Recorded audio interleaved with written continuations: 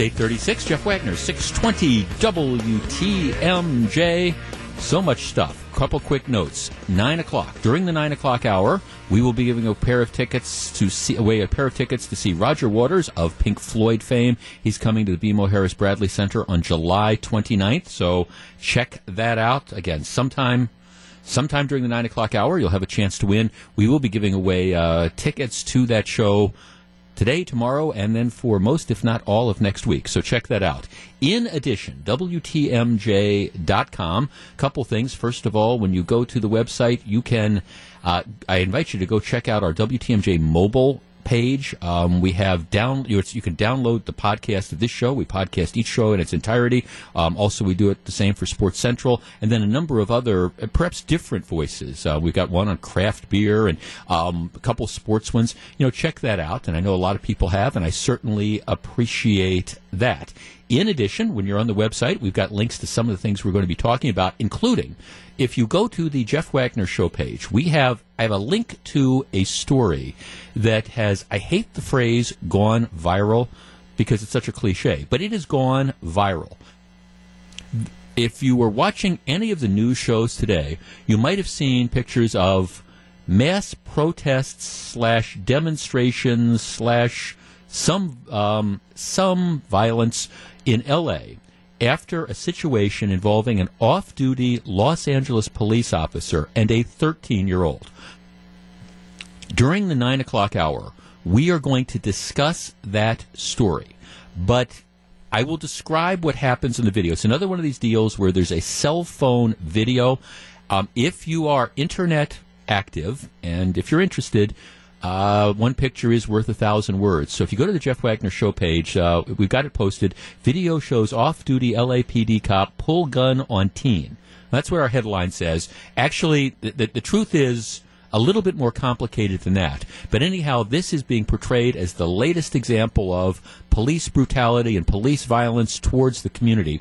We're going to discuss it. But if you want to see the video, it's up there on the Jeff Wagner Show page. You can check it out in advance of that. Like I say, we're going to be discussing this during the 9 o'clock hour of the show. In the 10 o'clock hour, the dealer's choice topic today, the most talkable topic of the day, the right to go topless. You don't want to miss that. And this is Thursday. That means at 11:30 we have our Pop Culture Corner. The Oscars is coming up. It's going to be movie-related. It's going to be all good. So a lot of great things. We start off this show like we start off every show with a segment I call Three Big Things, things that I think you need to know about so that you can discuss at work, discuss, in your gym, just things to talk about. And sometimes it's really heavy. Sometimes it's political. Sometimes it's social. Today, big thing number one is it's a cultural story, I think is how I would describe it. You are probably familiar with the TV show The Walking Dead. It is extremely popular. Typically, when it's in its first run, when they're showing first run's episodes, it is the number one rated cable TV show. It airs on AMC. Now, I have to confess, I'm not really a fan of The Walking Dead. The premise behind The Walking Dead is there's this virus that has infected the world, and everybody turns into zombies. And so the show, and a little bit of zombie stuff goes a long way with me, but the premise of the show focuses on a band of survivors as they try to make their way in a world that is populated by zombies. And I understand that the zombies in some respects are a metaphor. On the one hand, you can watch the show, I am told, and it's okay if you just like zombie movies or zombie shows, that's it. But there's also a metaphor about, people trying to find their way in the world and stuff like that. I've never gotten into it, but I recognize that a lot of people do. So I kind of stay abreast of this. Well, anyhow, for the last year or so, one of the big villains in the show is a character played by Jeffrey Dean Morgan, and the character comes from the comic books. His name is Negan, and he's not a zombie, but he's like a charismatic leader that is kind of a dictator over a group of human survivors, which is probably more than you need to know if you're not a fan of the thing. But one of the ways that he keeps order is he has a big baseball bat that's wrapped in barbed wire. I think he calls the bat Lucille, all right? And what he will do is if somebody needs to be disciplined or whatever, he will bash the person with the baseball bat. Sounds like a lot of fun. I think it was the beginning of last season, they had a number of the characters, or the end of last season before this season. This was like the cliffhanger. They had a number of the quote unquote heroes, and they were all kind of lined up. And the character Negan was walking down with the baseball bat, and so the big thing was, who was he going to kill? Right. That's the issue. Well, in the scene, the way it was portrayed, what he would do is he would go in trying to decide who he was going to kill. He would use the bat, he would point at people, and he'd say, "Eeny, meeny, miny, mo." Right. Now, can I see a show of hands? How many people have used the phrase "eeny, meeny, miny, mo"? Hondo, who's producing the show today, puts his hand up. Right. I mean, common thing. You perhaps play it with your kids. You play it with your grandkids. You play it with neighbors' kids if you're babysitting. Eeny, meeny, miny, mo, catch a tiger by the toe. If he hollers, let him go. Eeny, meeny, miny, mo. Right? So that's what this character does. Eeny, meeny, miny, mo, goes back and forth, and then he lands on one of the characters, and then he bashes him with a baseball bat. So that is the scene in The Walking Dead. A company, international company, it's called Primark, puts out, and they're licensed to put out Walking Dead material. They put out a Walking Dead T-shirt. And the T-shirt, I'm looking at a copy of it now, has a picture of the bat with the barbed wire wrapped around it. And it also says, "Eeny, meeny, miny, mo." It is a reference to this incident and the character and the TV show. It's a Walking Dead TV show, "Eeny, meeny, miny, mo," and the bat with the barbed wire is superimposed over it. And they put it out, and it starts to sell. You are no longer able to buy this particular T-shirt because the T-shirt has now been pulled after some people saw it and accused the company and the TV show of being fantastically offensive. The clothing manufacturer, under pressure, has now removed this T-shirt after complaints that it was, wait for it, racist and offensive. Not because it highlights violence, not because it comes out of this comic book / cartoonish TV show, but because the phrase "eeny, meeny, miny, mo," in the words of some of these people, was fantastically offensive because, at least in the minds of some, this image relates directly to the practice of assaulting black people in America. It is directly threatening, I'm now quoting, of a racist assault. And if somebody who was African American or was black was faced by somebody wearing this T-shirt, they should fear for their life. And of course, this goes back to the history of "eeny, meeny, miny, mo," where I guess years and years and years ago, there were some people who might have said "eeny, meeny, miny, mo," and instead of "catch a tiger by the toe," used an offensive slur term. So because that happened whenever, and because that might have happened whenever, 30, 40, 50 years ago, now anytime you see the term "eeny, meeny, miny, mo," especially in this context, that is racist and it needs to stop. 414-799-1620, 800-877-1620. That's the Acunet Mortgage toll-free talk line. Okay, big thing number one. Have we really reached the point where "eeny, meeny, miny, mo," in this context or in any context, needs to be banned as racist and offensive and threatening to persons of color? And if you have done this, if you have used this, if you have played this little sorting game with your kids, with your grandkids, with your niece, your nephew, whatever, are you racist and should you apologize? Or is perhaps this political correctness run amok? 414-799-1620, 800-877-1620. That's the Acunet Mortgage toll-free talk line. We discuss next. If you're on the line, please hold on. It's 846. 849, Jeff Wagner, 620 WTMJ. Person I was going to take first just dropped off. Waited all of about 4 minutes. Deb, call back. We'll put you to the top of the list. Matt in Caledonia. Matt, good morning. You're at 620 WTMJ. Hey, good morning, Jeff. How you doing today? I am well, thank you. Okay, eeny, meeny, miny, mo, a common sorting rhyme that goes back, I don't know, till certainly earlier than when I was a kid. Is it inherently racist? Because there was a racist version decades ago. Well, I see two sides to this. One, when we were kids, we played kick the can, bloody murder, all that stuff. And yes, we used the N-word instead of the tiger. But that's just how we were. And, the thing is, nowadays, these people are just looking to be offended, and they're offended by anything. Well, right. I mean, I guess, see, it seems to me there's all sorts of versions of rhymes or songs or jokes or whatever that you could tell that if you told them in a particular fashion might have a racist overtone or might, but does that automatically assume then that everybody who plays eeny, meeny, miny, mo is a racist? And does that automatically assume that every person of color who hears somebody playing eeny, meeny, miny, mo or might do it themselves is inherently a racist? No, and not only that, another one just popped into my head, and you'll remember this too. We said not last night, but the night before.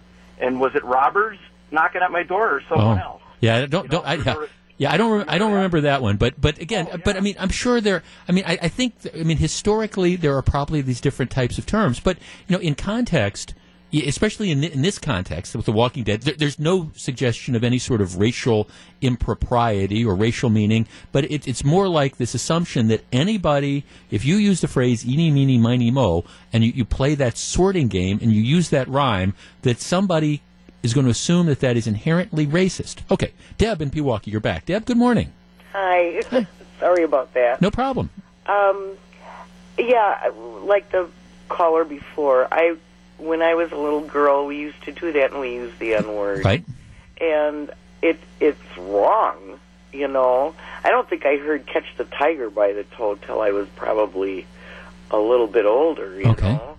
But but so my question would be though, so when you were a little girl, you used the N-word in context with that. Yeah. All right, now it's 2017. Does that mean that we can't use that, we can't play that rhyming game anymore because decades ago, maybe people put the N-word in there? Can we not play eeny, meeny, miny, mo anymore? Well, I guess the thing that I'm thinking about is even when I hear that nowadays, I automatically think of the N-word. And in this day and age, I don't think we need that. And I don't know. It's like a horse apiece, but okay. Well, thanks for calling. I get horse apiece. All right. So this is the fundamental question. So moms and dads, grandmas, grandpas out there, let's talk about this bigger issue. Can we no longer do eeny, meeny, miny, mo? Because, again, decades ago, instead of using the word tiger, some people might have put the N-word in decades ago. So that now makes that inherently racist. So you can't say eeny, meeny, miny, mo. You can't play that sorting game. You can't, have a T-shirt that says eeny, meeny, miny, mo, because that automatically means if you come across a person of color, they are going to feel that you are being racist and offensive. And if it's a Walking Dead T-shirt that has that saying with the baseball bat, that means that you want to beat them over the head with it. Really? Really? 414-799-1620, 800-877-1620. That's the Acunet Mortgage toll-free talk line. Jay in Cedarburg. Jay, good morning. You're on 620 WTMJ. Hey, Jeff. How you doing today? Okay. Is this political correctness run amok? You know what? I completely agree with you 100%. Like you said before, political correctness run amok. If a person were to think that you were inherently a racist bigot looking to enact violence against them because of, like you said, the Walking Dead T-shirt they might be wearing, that's a little insane. Yes. To the point of paranoia. Yes. It's insane. And just to give you an example here of this political correctness run amok, and I definitely think this is related, I had a woman spit in my face one time for opening a door for her, and then she then proceeded to call me a misogynist pig. Because you were okay. See, I'd be in the same situation you're in, Jay, because I was raised, and in certain respects, probably by my mom, to gentlemen open doors for ladies and stuff. Well, not just ladies, for everyone. Yeah. I mean, I'm only 27 years old, so growing up, I never heard the eeny, meeny, miny, mo with the N-word, and I grew up in the South, all right? I always heard it the normal way, and I still use it to this day. Well, sure. I mean, look, and I guess am I familiar that was it? Yeah, but I mean, certainly not for decades, for goodness sake. We continue the conversation in 2 minutes. Eeny, meeny, miny, mo is now inherently racist. 8:55, Jeff Wagner, 620 WTMJ. 8:58, Jeff Wagner, 620 WTMJ. Chris in West Dallas. Chris, good morning. Hi, how you doing? Real well, thank you. Okay, eeny, meeny, miny, mo, which is a common children's rhyme. It's racist. You can't put it on a T-shirt, I guess. Anybody that says it is a racist. Do you buy that? I do not buy that anybody who uses it is racist. Obviously, somebody who is aware of that dark side of it, I guess, could be considered it, but I don't believe there's many people out there who uses it in that context or whatever, because me being a 22-year-old black man, I've never heard that until today on the radio. Okay, so I mean, when you play if you sit down with your niece or nephew or whatever, and you play eeny, meeny, miny, mo, it doesn't occur to you that there's any sort of racist connotation to it at all, huh? None at all, because like I said, I've never heard the N-word ever even put in there until today on the radio. I heard it. Yeah, thanks for calling. No, again, and it's just. I mean, look. I mean, to me, this is sort of like, okay, you say, all right, somebody said something, and they used to do something, and maybe this in certain parts of the country or whatever, maybe this was a term that was thrown around in the 1940s or 1950s or 1960s, but it's 2017 now. For goodness sakes, here's what drives me crazy about all this: there is real racism in the world. I get it. When you find real racism, you need to denounce it, you need to deal with it. But my goodness, eeny, meeny, miny, mo, you can't have that T-shirt. It's racism. Give me a break. All right, right after the news, Milwaukee County does it again. Stick around. It's 8:59.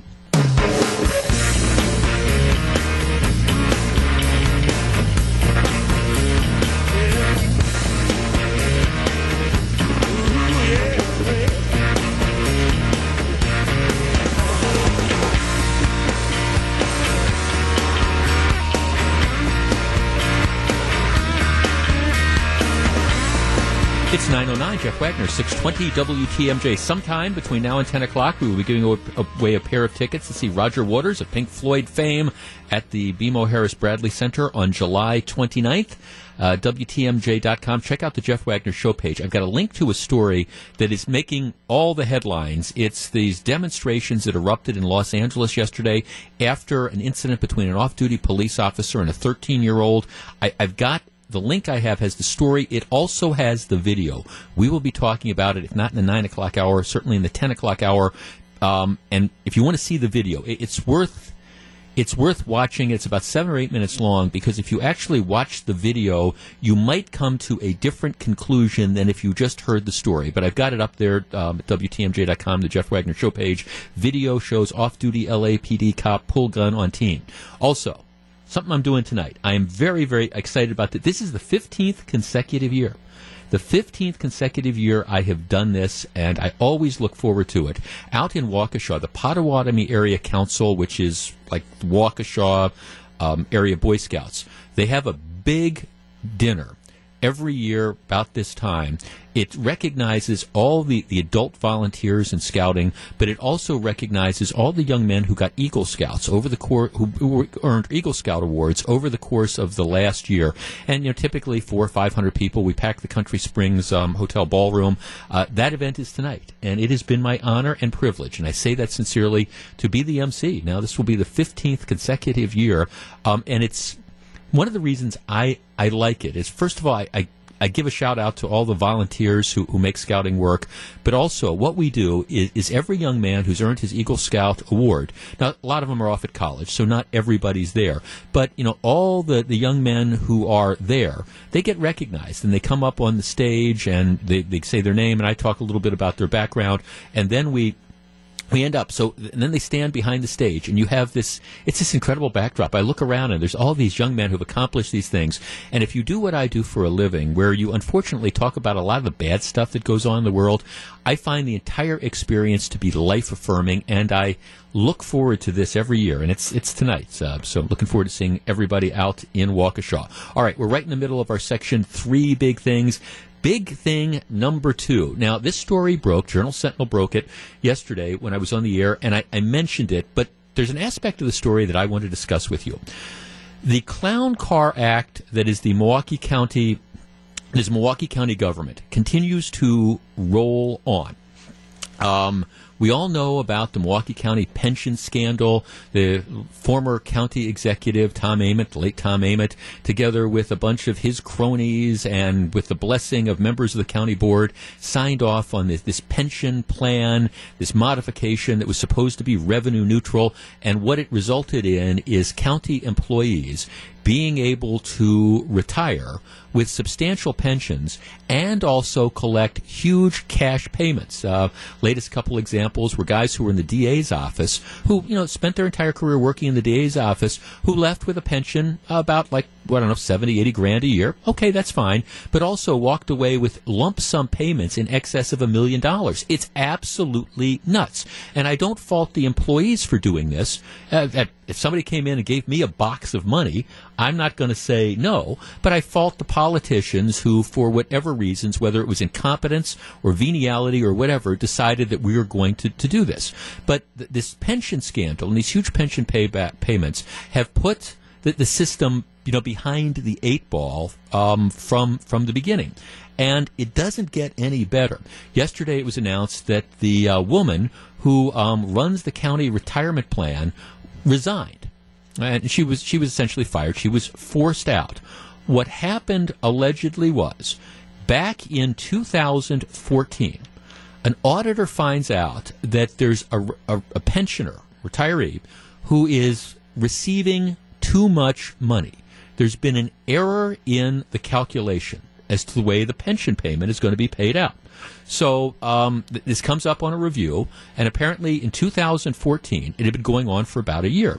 So they go to the woman who is the retirement plan services director, and they say, so-and-so is getting too much money. We're paying her too much. There's something wrong. Now, in any real-world situation, if you run an HR department or you run payroll and you find out that, hey, we're making a mistake with somebody's money, we're paying them too much, what happens? Well, the day you find out about that, you shut down the improper payments and you adjust it, you correct it, right? You at the very least, you stop paying them the improper amount.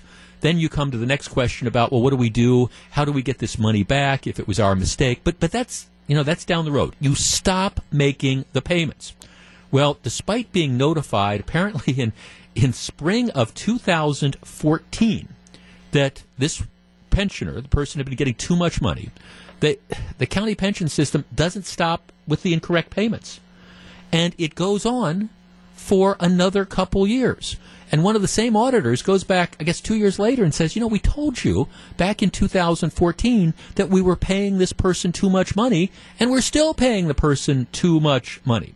Well, it now turns out that this one person receiving the pension has gotten $140,000 more than they were supposed to get.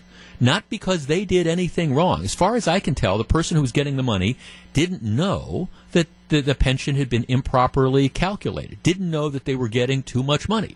But the county knew it. At least, people who were responsible for making these payments knew it and did nothing to shut off the payments. So now the woman who runs the retirement plan, she's resigned, been fired, whatever. She's on her way out. But that's a fine. But now the question becomes, of course, now there's some legislators saying, we don't have this problem, with other things. It seems to me that the Milwaukee County pension system, that's the one that's more screwed up, so maybe we need the state retirement system to take over. So that's one of the issues that's being looked at. But the other issue that's out there is, what do you do What do you do about this $140,000 that has been improperly paid to somebody over the course of the last 3 or 4 years? They've gotten $140,000 that they're not entitled to. But it wasn't like they defrauded the pension system. It wasn't like they did anything wrong. 414-799-1620, 800-877-1620. That's the Acunet Mortgage toll-free talk line. Big thing number 2, what should the county do in this case with the person, the retiree, who's gotten $140,000 that they didn't deserve? Should you demand that they pay it back all at once? Should you say, all right, in addition to reducing your pension payments to what they were supposed to be, we're now going to deduct X amount of money every month to try to make up the difference? Should you say we're going to shut off your pension payments until we get the $140,000 back? Or should you say, well, okay, this was our mistake, and we continue to let this mistake go for a long time, so we're just going to eat it? Now, I don't know about you, but most people, if through no fault of your own, all of a sudden you were told, hey, you've been overpaid $140,000, we need to pay it back, most people are going to have a lot of trouble trying to come up with that dough. So what should Milwaukee County do? Do you recover the money? Do you try to recover the money? Do you just eat it? And again, I am assuming for the sake of this discussion that the retiree was not part of this at all, didn't know that they were getting more money that they were entitled to, just simply, hey, this is the money I'm getting from the pension system, I assume it's correct. What should happen? 414-799-1620, 800-877-1620. We discuss next. If you're on the line, please hold on. It's 9:18. Jeff Wagner, 620 WTMJ. What's the right thing to do here? Stick around. 9:21, Jeff Wagner, 620 WTMJ. Legendary musician Roger Waters is bringing all the hits of Pink Floyd to Milwaukee. He'll be at the BMO Harris Bradley Center on July 29th, and you could be there on us. Tune in to my show all this week during the 9 o'clock hour and all next week during the 9 o'clock hour for your chance to win a pair of tickets. Let's start with Bill in Oshkosh. Bill, good morning. What do you do with this woman who's been overpaid $140,000? Well, I speak from personal experience, Jeff. It happened to me. Okay. I got my first Social Security check of darn near $40,000, and my employer about 6 months later come back and said, "You owe us $36,000." Because they said I was double dipping. Well, I did not know Social Security was going to go retroactive. Okay. So I just told them, I said, okay, take it out of my pension check. Okay, is that what they did? Yes, they did. It took about 10 years, but it was paid off. Okay. And even though you didn't make the mistake, this was a mistake that was made, somewhere down the line, you thought you didn't object to having your pension then reduced to pay this whole thing off? No, none whatsoever. Right. Because again, you knew the money didn't belong to you. I didn't know that, Jeff. I did not know that. No, but you knew once they told you. You knew that you'd been overpaid. You didn't disagree with that. No. Got it. Okay, thanks for the call. 414-799-1620, 800-877-1620. That's the Acunet Mortgage toll-free talk line. Reggie in Milwaukee. Reggie, good morning. You're on 620 WTMJ. Good morning. How are you? I am well, thank you. What should happen here? Should the county just forget this, or should they try to get the dough back? And how do they do that? I think they should get the money, like the last caller. I think they should get the money over time, make it as comfortable as possible for this woman, right? Who was overpaid. But surely, I know my pension. When I was ready to retire, I knew more or less the ballpark of my pension. Right. This woman was overpaid about $3,800 over a 3-year period every month. Yeah.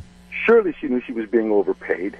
And, I don't know if I was in that situation, if I'd bring it to anybody's attention, but she was overpaid over $3,000 every month for 3 years. So you think the employee almost had to know, or at least suspect something was wrong, huh? Of course. Of course. Because if this were a Social Security payment as opposed to a pension payment, would you necessarily think the same thing? That she should pay it back? No. That you would have to know that it was too much. Sure. Okay. I know that I get a statement. I used to get a statement from the Social Security every year. Right. And said, if you were to retire at this age, this is what your payment would be. At that age, it would be something else. Right. And so if all of a sudden I started claiming Social Security and it came in at $4,000 more every month, right, then I thought I would know. Yeah. No, I guess in that. See, I'm trying to think about that. I'm actually because of my late wife, and she was just a variety of circumstances. I could actually start claiming stuff through her next year. Now I'm not going to do it because it would all disappear with the income and stuff like that. But the only reason I know how much money that would be is because you get this statement, and I have no idea of calculating the amount. I rely on Social Security says this is the amount it would be. If they made a mistake, I wouldn't know. But I do concede that from a pension perspective, I know, for example, the only pension I get is when we were Journal Broadcast years and years ago. They used to have a pension, and I know, and I get that statement every year saying if you're retired at 65, this is how much money you're going to get. I was only in the pension program a couple of years, so it's not a very big number. But yes, if I do concede that if all of a sudden I was getting 5,000 instead of 500, I would know. Let's talk to Dan in Oxford. Dan, you're on 620 WTMJ. Good morning. It's Ken. Ken. I'm wondering whether or not the lady that was told to stop, why aren't they making her pay it back? I mean, the lady was getting the money. She took for granted that lady knew what she was doing. Yeah. Why are they going after everybody but the person that made the mistake? Well, I mean, she was making a mistake. Yeah, she was told it right after the first year. I think that's the reason why, according to the county executive, that the woman that she lost her job. I don't know that you can make, since she didn't benefit directly from it, you don't get the idea it's fraud, you just get the idea it's incompetence. I do think it is a very, very fair question to ask, why did you continue doing this? How can you just let this go? Here's what I think needs to happen. I think I agree with the first couple callers. You can't just walk away from $140,000. You have to start collecting it. What I would do is I would say, okay, first of all, number one, we're going to do what we should have done 3 years ago. We're going to make the monthly payments reflect what they should be. And then we're going to figure out a repayment plan, whether you do it over 5 years or 10 years, but we're going to reduce the pension payments in order to take into account, yes, I'm sorry, you're now going to have to go get by on less a month, but we're going to figure out a plan, and maybe that means we're going to reduce it by, X amount of dollars a month. You can argue about whether or not she should have to pay interest. Maybe if you wanted to give her a break, you'd say, okay, we're not going to take interest out of this. But yes, sooner or later, you got to pay back the $140,000, because if you don't, the losers are everybody else that are in the pension plan. But once again, if you want to talk about and wonder about the clown car act that is Milwaukee County government, this is just another one of those examples. All right, coming up, big thing number 3. I've been waiting to discuss it with you all morning. The ACLU, the criminal's friend, goes after the Milwaukee Police Department. Stick around. It's 9:27. Jeff Wagner, 620 WTMJ. All right. Let me back into this topic for just a minute. Under the law, and sometimes people don't understand this, under the law, there is nothing that stops a police officer from going up and talking to someone. Right? You don't need probable cause. You don't need reasonable suspicion that a crime has been committed. Police officers, just like I have the right to go up to somebody on the street and say, hey, can you give me directions or whatever, police officers under the law have the right to go up and to talk to someone. You can say, hey, what are you doing? What's going on? Whatever. You have the right to do that. Now, in order to detain somebody temporarily, you need a different standard. You need reasonable suspicion that they've done something wrong. In order to arrest a person, you need probable cause to believe this crime has been committed. But there's all these different standards. But there's nothing under the law that stops a police officer from being able to go up and ask somebody a question. You're walking, I don't know, it's 2 o'clock in the morning, and you're walking past a dark alley, and you see 3 guys that are in the alley huddled around something. There's nothing that stops the officer from being able to go up and say, hey, what are you guys doing? Now, if he doesn't let them go, if he or she, the police officer, doesn't let him go and stops him and detains him, it might be a different standard. But police can have contact with citizens. There's nothing against the law about that. On top of that, In high crime areas, and let's face it, in Milwaukee, most, not all, but most of the crime occurs in certain zip codes. That is just the reality.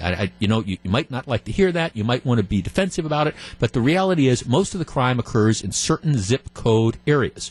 And it is a common and I think welcome police tactic that in those high crime areas, you put more of your resources. You put more cops on the street.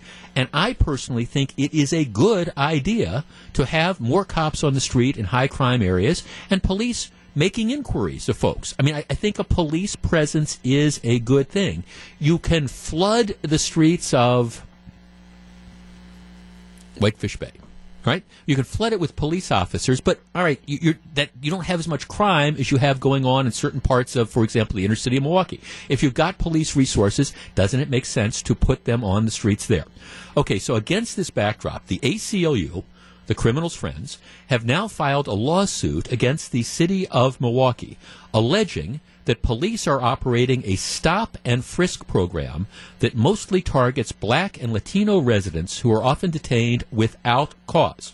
The lawsuits filed in federal court on behalf of 6 black and Latino plaintiffs who say that they have been stopped one or multiple times without a citation or a clear explanation for why they were detained. The lawsuit alleges the stop and frisk program is citywide, but is concentrated in areas largely populated by minorities, which, by the way, are probably the areas where there is the highest crime rate. Ed Flynn responds. Flynn says, first, the Milwaukee Police Department has never used the practice of stop and frisk, which is going up and patting people down to see if they're armed. Nor has there ever been a quota for traffic stops.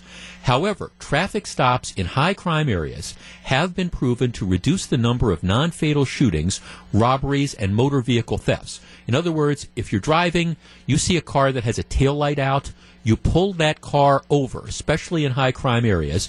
You're legitimately able to pull it over because it's got a taillight out, and on at least certain occasions, you find that the person who's driving with the taillight out, all right, might have done something. So, all right, the conversation continues. The police chief says, no discussion of our crime tactics is complete without reference to the hyper-victimization of disadvantaged communities of color by high rates of violent crime. But the Milwaukee Police Department considers it our moral duty to confront violence where it occurs. Towards that end, our officers take physical risks every day, implementing the ethical and constitutional anti-crime strategies of the MPD. Let me translate. What MPD is saying is, yes, we put more officers in the high crime areas. Yes, we make traffic stops in the high crime areas because we find statistically that it helps us stop crime. Yes, we have more cops on the streets. Yes, we have more police citizens encounters, but we're concentrating our resources where they need to be. We don't have a quota. We don't do stop and frisk. Pound sand ACLU. 414-799-1620. 800-877-1620. That's the Acunet Mortgage toll-free talk line. All right. Don't you want to see, in high crime areas, doesn't it make sense to have Milwaukee police officers on the streets pulling people over for, they have to have justification, pulling people over for traffic offenses, coming up and having consensual confrontations with the police? If you see something suspicious, don't you want the police officer to go up and to ask a couple questions? Now, like I say, if somebody alleges they're improperly detained or arrested without probable cause, then you can file a lawsuit. But don't we want the police in high crime areas making inquiries? Don't we want them on the streets? And if the high crime areas turn out to be predominantly minority areas, so be it. Isn't that where we want them? Concentrating on crime. 414-799-1620, 800-877-1620. That's the Acunet Mortgage toll-free talk line. I think this lawsuit is shameful, in my opinion. And if somebody wants to allege that they have been improperly stopped, that they have been detained, okay, fine. But to go after the overall practice, I want the cops on the street investigating things. I want them in the high crime areas. And if you cared about the crime rate in the city of Milwaukee, you would support the police in this policy. 414-799-1620, 800-877-1620. That's the Accunet Mortgage toll-free talk line. Don't we want the police being proactive in high crime areas? We discuss next. If you're on the line, please hold on. 944, Jeff Wagner, 620 WTMJ. 947, Jeff Wagner, 620 WTMJ. Coming up in about 15 minutes, it's our dealer's choice topic. Who is that topless woman, and why is she walking down Wisconsin Avenue? And after that, we are going to get to this viral video of the LAPD off-duty officer getting involved with teenagers. I've got a link to the video up on my show page. It's also now our top trending headline. So check it out. It's about 7 minutes, but it'll help for the conversation. Right now, we're talking about this ACLU lawsuit. It's big thing number 3. The ACLU going after the Milwaukee Police Department saying, hey, they've got police officers in high crime areas who are going up and they are asking questions of people who are there. This is disproportionately affecting minorities because most of the high crime areas are predominantly minorities in Milwaukee. This needs to stop. We're filing a lawsuit. Let's start with Joe in Oak Creek. Joe, good morning. Good morning. Thanks for taking my call. Yes, sir. My comment is that I'm glad that Chief Ed Flynn finally plagiarized the words of Harold Breyer from 50 years ago when he told the reverends in the churches, you take care of the churches, I'll take care of the streets. Yes. Yeah. Right. Exactly. I mean, thanks. I mean, this is, first of all, Milwaukee doesn't have there's not a quota system. There's not a quota system, but there's no question that they are concentrating resources in the high crime areas. If you look at where the majority of the shootings are in the city, if you look at where the majority of the crime occurs, not all, but it tends to be concentrated in certain areas. Don't we want the cops on the streets? Don't we want them being aggressive? And if it happens that some of these communities that are the most crime-plagued are also the ones that are predominantly minorities, who cares? Isn't the idea to solve crime? And yes, to me, are they making traffic stops? Okay, fine. The question is, was it a legitimate traffic stop or not? And if you have a situation where they pull somebody over because there's a broken headlight or because they're speeding or whatever, yeah, if they're giving a little bit of less discretion on that in a high crime area because they find statistically that, we pull somebody over, it's legitimate on the traffic stop, and then we find that there's a gun in the front seat, or you open the window and you see they stop or they take off, or whatever, we find that it helps us root out crime. Isn't that a good thing? And again, from a legal perspective, there is nothing wrong. There is no requirement at all that police are allowed to come up and talk to people. They're allowed to ask questions. Now, you're allowed to walk away. You can, in fact, walk away, and if the police officer detains you, well, then they have to have reasonable suspicion or probable cause to make arrest. But, yeah, I don't know about you, but if I lived in a high-crime area and there's somebody out on the streets at 2 o'clock in the morning and the police officer comes up, I want the police officer to say, hey, what are you doing? What's going on? Again, the person can walk away, but you can't have it both ways. You can't have safe streets and want aggressive, proactive policing, and then have whiners like this with the ACLU. Let's talk to Ronan in Mequon. You're on 620 WTMJ. Good morning. Good morning, Jeff. Thanks for taking my call. Yes, sir. First of all, I just wanted to say I do agree with you. And secondly, you already mentioned one of the points I was going to say. In order for a police officer to come up and talk to you, you can walk away, but the interaction has to be consensual. Right. Right. Yeah. Now, you're totally right. This lawsuit is complete baloney. It kind of reminds me of a case in Virginia. I think it was West Virginia or Virginia. There was a piece of gun legislation that came in that was really harsh on felons, that got caught with guns. Okay. And it was one of the only pieces of gun legislation that we passed that worked. It lasted about 2 or 3 years. And the Democrats ended up having it repealed because they said it disproportionately affected minorities, and that it was basically racist. Right. Yeah. Right. Right. And it just so happens that most of the high crime areas, not only in Milwaukee but across the country, happen to be predominantly minorities. Yes. And that's not anybody's fault. That's just kind of how it ends up working out. But the fact that they're suing over a policy that's trying to keep people safe is just ridiculous. It is ludicrous. No, thanks. It is absolutely ludicrous. And you see this all the time. You know, this is one of the things.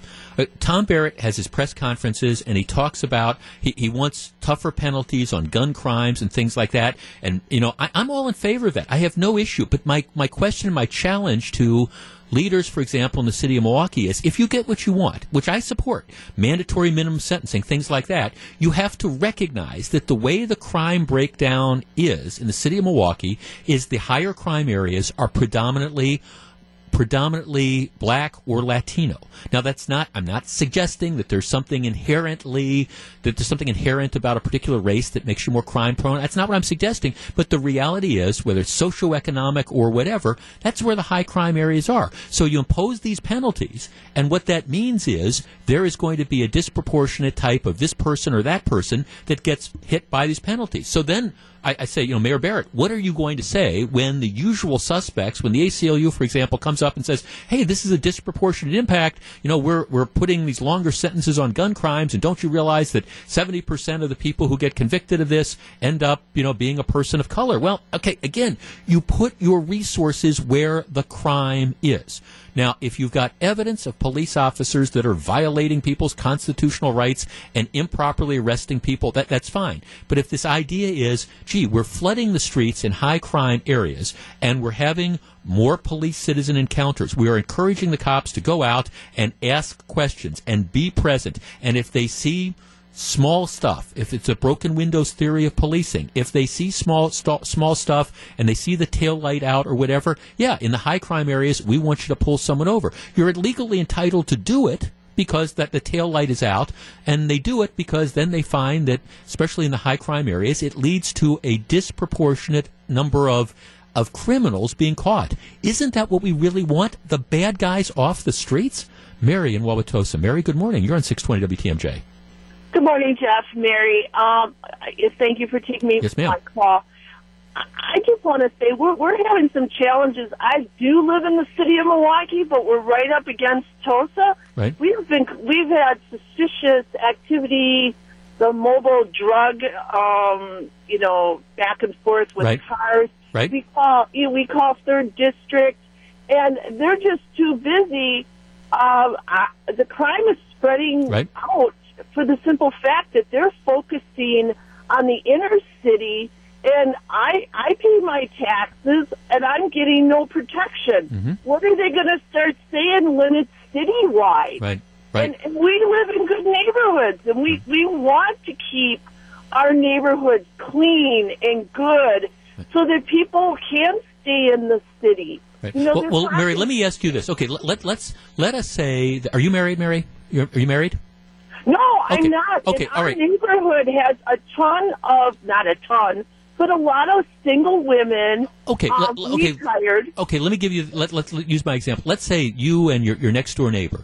You're out in your front yards and you're talking over the hedge or whatever. And there's a police officer walking a beat, and he comes by and he decides he engages you and your neighbor in conversation. How you doing, ladies? What's up? He talks to you. Are you going to be offended? Are you going to be afraid? Are you going to be saying, "Hey, I'm glad I've got a police officer that's on the street engaging people"? Yeah. You're not going to mind if he talks to you, are you? Correct. Yeah. But recently, as a white female, I have been detained for 2.5 hours with no due cause.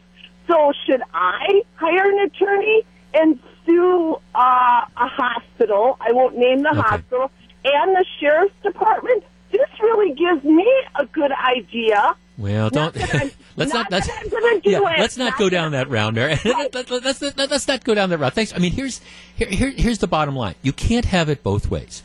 If you want to allow the streets to be overrun, high crime areas to continue to be high crime areas, and overrun with antisocial behavior and criminal behavior, fine. Just tell the police. Don't come into our neighborhoods. Don't do your job. Don't pull people over for traffic violations. Don't be proactive. Don't pay attention to the small stuff. If that's really the community that you want to live in, well, you want to be on the side of the ACLU. On the other hand, if you want safe streets and you want the police doing their job and trying to hold criminals accountable, you know which side to come down on this lawsuit.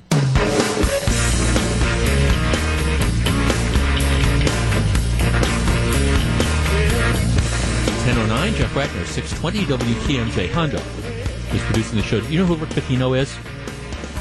Rick Pitino, currently the basketball coach at Louisville. He's been there since 2001. He coached at Kentucky for a couple years. He's been in the NBA with the Boston Celtics and the New York Knicks. He also coached at Providence. He's a Hall of Fame basketball coach.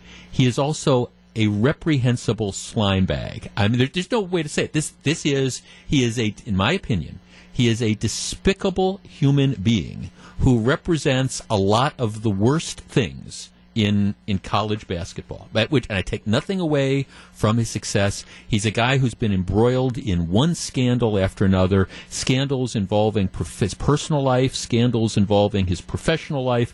I mean, the most recent one is, okay, he's the head basketball coach at Louisville, big basketball program. In my opinion, nothing goes on at these college basketball programs without the head coach knowing about it. It does not happen. I don't believe that it's like, gee, I had no idea this was happening. And, Louisville, embroiled in all sorts of controversy. What was it last year? Reports of an assistant coach who organized and orchestrated sex acts, strippers, and escorts, hired over and over again to entertain recruits and current basketball players, cash payment to the strippers for the sex acts and things like this, all of which happened under Rick Pitino's watch. And, of course, Pitino's line, I had no idea that there were strippers and there was this going on for the recruits and players. Imagine my surprise. BS, in my opinion. BS. But that's the type of person Rick Pitino is. Like I say, I think he's a slime bucket, and I'm taking nothing away from the success he's had. And maybe the truth is, if you're going to succeed in major college basketball, this is the type of stuff that you have to do. But you will never convince me that Pitino is anything other. And I take nothing away from his success, but I think he's a sleazebag. So I'm watching SportsCenter last night, and Louisville was playing at North Carolina. And there's the scene. Pitino, who is a human slime bag, in my opinion, going nuts, screaming at this fan, who's then screaming at him. Pitino has the fan ejected, and then afterwards has this news conference where he says, the guy's a coward, he turned his back on me. Well, okay, this is after security's, of course, ejecting the guy. And I'm wondering what it was that the fan said that had this. Pitino really has to be restrained from going after the fan. Now, this is, again, Rick Pitino, the human slime bag. And I thought, that was my curiosity. What did the guy say that, and it was an older guy. It was a middle-aged guy. It wasn't a student. What did the guy say that elicited this type of response? Because I will tell you, Rick Pitino, given the slime bag that he is almost insult-proof. There are people, in my opinion, that are insult-proof because pretty much anything you say to him at some point in time will be true. But I was wondering, did he say something about the guy's mother, or I don't know if he's married now, but did he say something? And so that was one of the first things I wanted to do when I woke up this morning, because they didn't say on SportsCenter. And of course the coach at North Carolina is, Rick Pitino is this great basketball coach, and we're above this, and we apologize if any fan said anything. And I was wondering, what was it that generated this response? So that's what I spent about 15 minutes this morning trying to track down. What did the adult, say to him that generated this response? He said, Pitino, you suck. That pushes slime bag Rick Pitino over the top. Pitino shouts towards the streets, had to be restrained by the coaching staff, going after some guy who yells that Pitino sucks. Now, I think of all the different things you could say to Rick Pitino, that's probably one of the nicer things. Pitino says, he just got in my face and said something I didn't like. I take it from the students all the time. You expect it from the students, but from an adult, and then to turn his back on me like he's a coward? Well, he turns his back on you because the security people are there protecting you.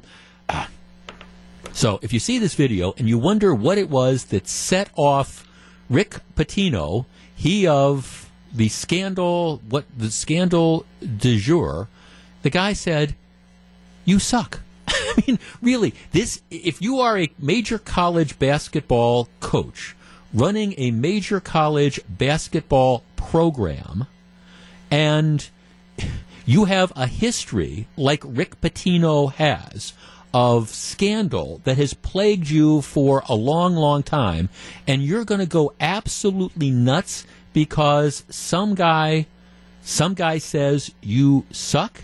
I mean, really?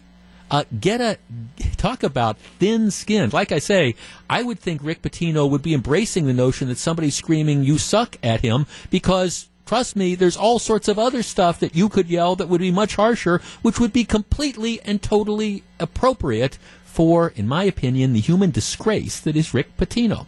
All right, got that out of my system. This is the segment of the program I call Dealer's Choice. We do this at 10 o'clock every day. It's what I consider to be one of the more talkable topics of the day. Not the biggest story necessarily, but something that I find to be interesting, and hopefully you will as well. I broadcast from State Fair every year. I don't know what the plan is this year as to whether, since I'm now doing 8:30 to noon, whether we'll be back there. And Charlie, when Charlie did the show, he just didn't like doing the show from outside the studio, so that was why. But State Fair opens up early, so I mean, if I get a vote, I'm going to be out there, doing the show from 8:30 because there's people out there and stuff. So if I get a vote, I'm going to be out there. I love being out at State Fair. I also love the people watching at State Fair. And so take this, what I'm about to say, with all the affection that I have. But the people watching at State Fair, every once in a while, you wonder, and I say this to men and women, you wonder about the clothing choices that are made. Guys, God made shirts for a reason. There are some people, some guys, who look really, really good without shirts. Most of us don't fit in that category. And especially once you get to a certain age, shirts are a good thing. You know what I'm saying? It is. Shirts are a good thing. One of my rules is you should not wear muscle shirts unless you have muscles. I'm just saying. And so you see that. And you see at State Fair, you see lots of people, for example, walking around, without shirts on. And you kind of go, that's not necessarily the best look.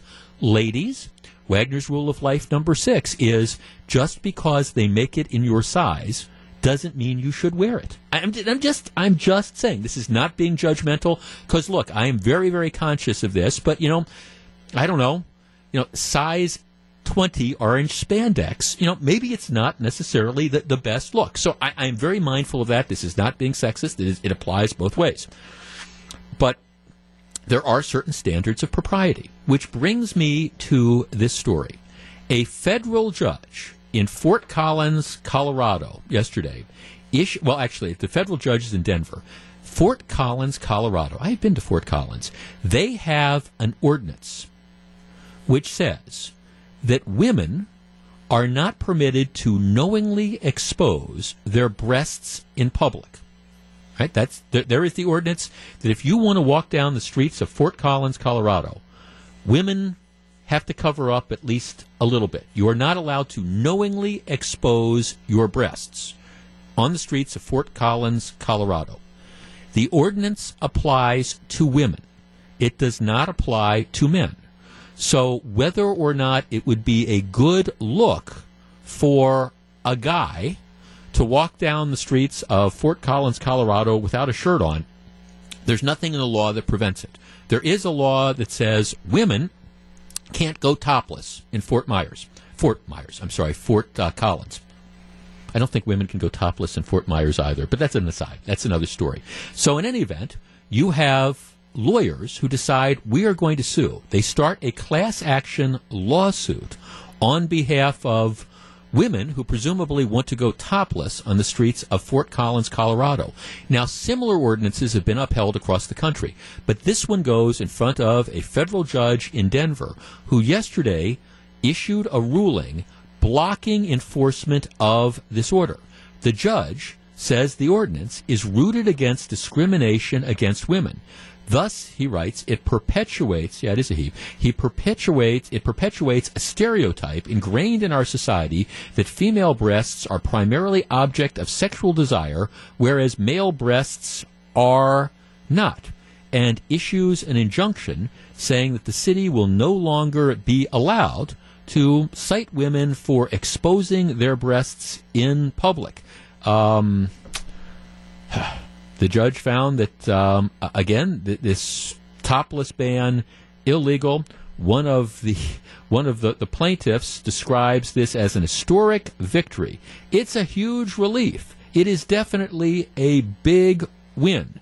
And then, of course, they quote somebody from the psychology department at Colorado College who says, the naked female breast is seen as disorderly or dangerous because society, from Renaissance paintings to Victoria's Secret commercials, has conflated female breasts with genitalia and stereotyped them as such. Okay, 414-799-1620, 800-877-1620. That's the Accunet Mortgage toll-free talk line. Right? Should this now be the law of the land? If a community were to say, we don't want women wandering around topless, in public parks or on the streets, is this in fact discrimination? I guess it is discrimination, but should it be illegal discrimination? Or alternatively, is there a societal difference between boys and girls that justifies a position saying, all right, men can go topless, women can't? It's 10:22. Jeff Wagner, 620 WTMJ. Milwaukee has risen to a top 50 place to live in America. Our partners at Milwaukee share what they think happened in the Intersection of People and Place podcast. It's up now on the WTMJ mobile app. Yeah, check that out. There's this show. We have the podcast every day, Sports Central, and then a number of podcasts from people that you don't hear on the radio every day. Check it out. All right, yesterday in Denver, federal judge says any law saying that women are not allowed to go topless in public, it is unconstitutional. It is a violation of free speech. It is unlawful discrimination as long as you let men go topless in public, whether they should or not. You got to let women go topless in public. What do you think? Katie in Burlington. Katie, good morning. You're in 620 WTMJ. Good morning. God bless America that they would even need something on the books about this. But these women who feel that they've liberated their bosoms from some ancient, antiquated notion that they are sexual, because I do feel mine are. What if they're walking down the street topless and some guy decides to cop a feel? Is it then considered a sexual assault? I mean, right. I mean, if you go up to somebody and you touch them on the back, is that now going to be sexual assault? Or if you touch them on the breast, is that right? Where do you kind of draw this line? They're not sexual anymore, and they don't want them to be labeled as such. I imagine if some guy came up and decided to cop a feel, they would feel violated. Now, I understand they're legitimately so, by the way. Legitimately so, sure. Exactly, but they're saying it's not sexual. So you couldn't charge him with sexual assault. You maybe could charge a guy with simple assault or out of disorderly conduct or something. But I wonder how women would feel about that, because we do consider it a private space, probably more private than the rest of our bodies. So if a guy comes up and bumps me on the shoulder, right, I'm not going to feel the same as I would if he grabbed my breast. But these women are saying they're one and the same. Right, and I understand the idea of lots of people get worked up over the breastfeeding in public places and stuff. And so, I mean, I guess I think that there's a difference between a woman who is breastfeeding, a perfectly natural act, versus, hey, it's Wisconsin Avenue, or it's Main Street in Burlington. I'm going to walk down. I'm going over to the restaurant and I'm going to parade around topless. There is a difference between boys and girls. Of course there is. Yes, we have. These are different. Male breasts are not the same as female breasts. And that is just the way society has done it. We dress because, right. We feel our bodies are boys and girls are different. Exactly. Now, thanks. I mean, again, I look and I understand that for example, the breastfeeding is the best example I can come up with, that's a normal sort of activity. And if somebody was saying, you shouldn't charge me for a crime because I'm sitting on a park bench and I'm breastfeeding my child, that's one thing. Have we really gotten to a point where, all right, there's no sort of standards at all, and if you decide that you want to have this rule that is in place, that all right, it's okay for a guy to go without a shirt. Does that mean that women can go without a shirt? And how far does this go? I mean, what about the rights of okay, can Miller Park, for example, during Brewers games, if this were to be, upheld as a law, if you say guys have to, guys are allowed to take their shirts off, does that then mean that, okay, women can take their shirts off and it's no big deal? I understand this concept that, you don't want to treat people in an unfair sort of way, but there is a difference between men and women, isn't there? 414-799-1620. William in Milwaukee. William, you're in 620 WTMJ. Good morning. Hi, William. Hey. So one thing that I've really been thinking about this as we've been speaking, that society has definitely sexualized the female breast. Yep. But the thing is also that if it comes to a desire to for women to expose their breasts in just for pleasure or to get attention, society has made areas for that to happen. I mean, we have things like nude beaches, strictly nude communities. Right. So if it's for a reason that they find, just fun and looking to get attention, then those are some places that they can go. But, I mean, it's really not appropriate, especially when children are around, to have just women flaunting their breasts. I mean... Well, and see, and they would William, and thanks for calling. I mean, the people that are plaintiffs here would disagree with the term flaunting. Oh, this is natural. If we want to walk around topless, it should be no different than men walking around topless, and this is discrimination and it's misogynistic. But the truth is, there are historical differences between men and women. That's one of the reasons why, for example, we have separate restrooms. For example, there is this historical thing that is out there. I don't know. Again, lots of courts have come down the other way. This is the first time a federal judge has ruled this. I think, candidly, what you're going to see is a lot more litigation about this, because I wonder where this goes. Because if you say you can't prohibit this on the streets of Fort Collins, where can you, in fact, prohibit this? And aren't boys and girls different? All right, coming up next, it's this video that I've been talking about all morning. It has gone viral. The latest controversy involving an off-duty Los Angeles police officer that is leading to all these protests. If you want to see it, I've got a link to it up at WTMJ.com. Check that out. It's 1028. Jeff Wagner, 620 WTMJ. 1035, Jeff Wagner, 620 WTMJ. It is a hell of a world. You will remember, maybe March of 2015, there was an incident out of Madison, the People's Republic. It involved a Madison police officer. His name is Matt Kenney. Matt Kenney is not a bad cop. This is not a cop with a history of disciplinary violations. This is a good police officer. March 6th of 2015, there is a call made to I think it was 911, but regardless, and Kenney gets dispatched. The report is that there's a guy who was out of control, who had run into the street, who had attacked two people, and then had returned into this apartment. So go investigate. So Matt Kenney, the police officer, is the first guy that arrives on the scene. He goes into the apartment, and he goes into this stairwell, at which point in time he says he thinks he hears all this noise, he hears this disturbance, he thinks he hears somebody being assaulted. There is a young man named Tony Robinson who is high on hallucinogenic mushrooms and other drugs. They are in this narrow stairwell, and Robinson strikes Kenney. He charges Kenney. There is a struggle. Kenney pulls out his service revolver. He's being attacked. He shoots and kills this young man. It is an unfortunate situation, but okay, you're responding. You're a cop. You are responding to this. You've got somebody that's out of control, that's attacked people. You go into this narrow stairwell, and somebody who is high on hallucinogenic mushrooms and other drugs strikes you, attacks you, wrestles with you. He shoots him. All right? The State Division of Criminal Investigation investigates the shooting, finds nothing wrong. The uber-liberal Dane County District Attorney, Ismail Ozan, looks at this, says, no, there's nothing wrong here with what happened. An internal review of the incident by the Madison Police Department clears Kenney of violating department policies. So this is a good, legitimate shooting. It is an unfortunate situation. But you know what? The lesson is, All right, don't get yourself high and don't attack cops. Well, surely as night follows day, federal lawsuit is filed alleging that the officer violated the guy's civil rights by shooting him after being attacked while the guy was high. The lawsuit supposed to go to trial.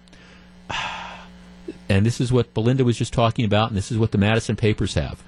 I will read it. The family of Tony Robinson, who sued the city of Madison after he was killed by Officer Matt Kenney in 2015, has settled the suit, according to the attorneys, for $3.35 million.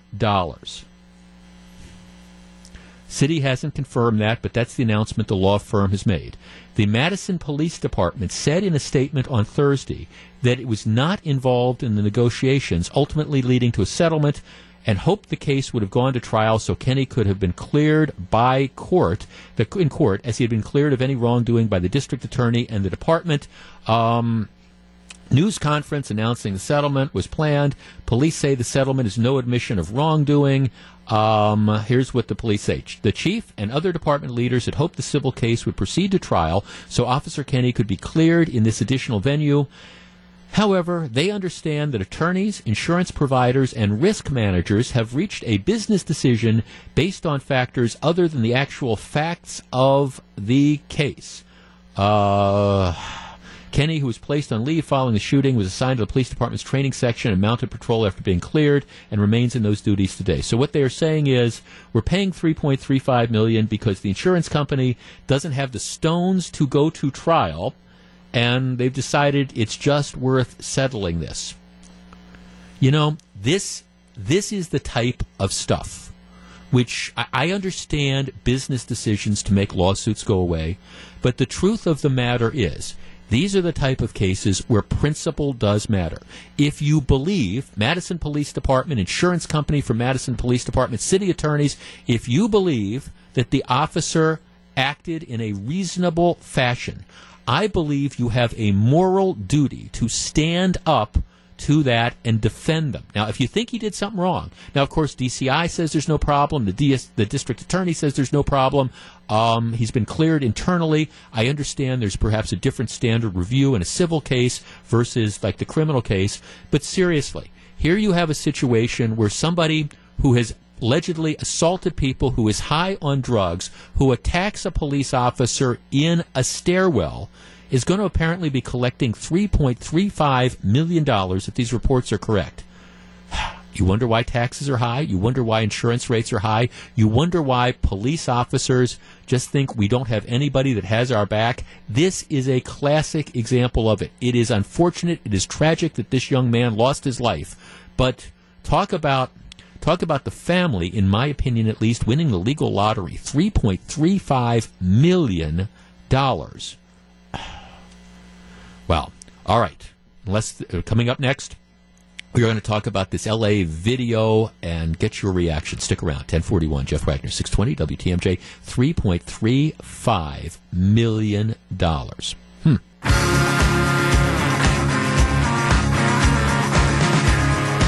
1045, Jeff Wagner, 620 WTMJ. Legendary musician Roger Waters is bringing all the hits of Pink Floyd to Milwaukee. He'll be at the BMO Harris Bradley Center on July 29th, and you could be there on us. Tune in to my show all this week and all next week for your chance to win a pair of tickets. We give them away during the 9 o'clock hour of the show.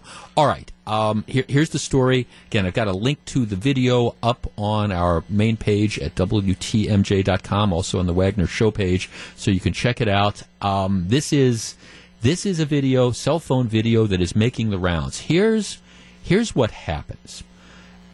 It's a neighborhood in Los Angeles, like many of the neighborhoods around here. They look like they're like small tract houses, one next to the other. There's this guy who happens to be a police officer, but that only becomes relevant a little bit later on. Lives in Anaheim, so outside of Los Angeles. He's apparently had ongoing issues with kids walking across his property. And this has been going on for the longest period of time. He's been trying to get the kids to stop. The kids ignore him and continue to, trespass on his property.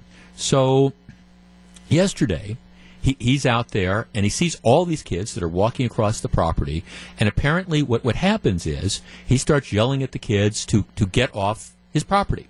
And one of the kids, like who's a 13-year-old boy, with his backpack, heading to school or wherever, starts yelling back at the man.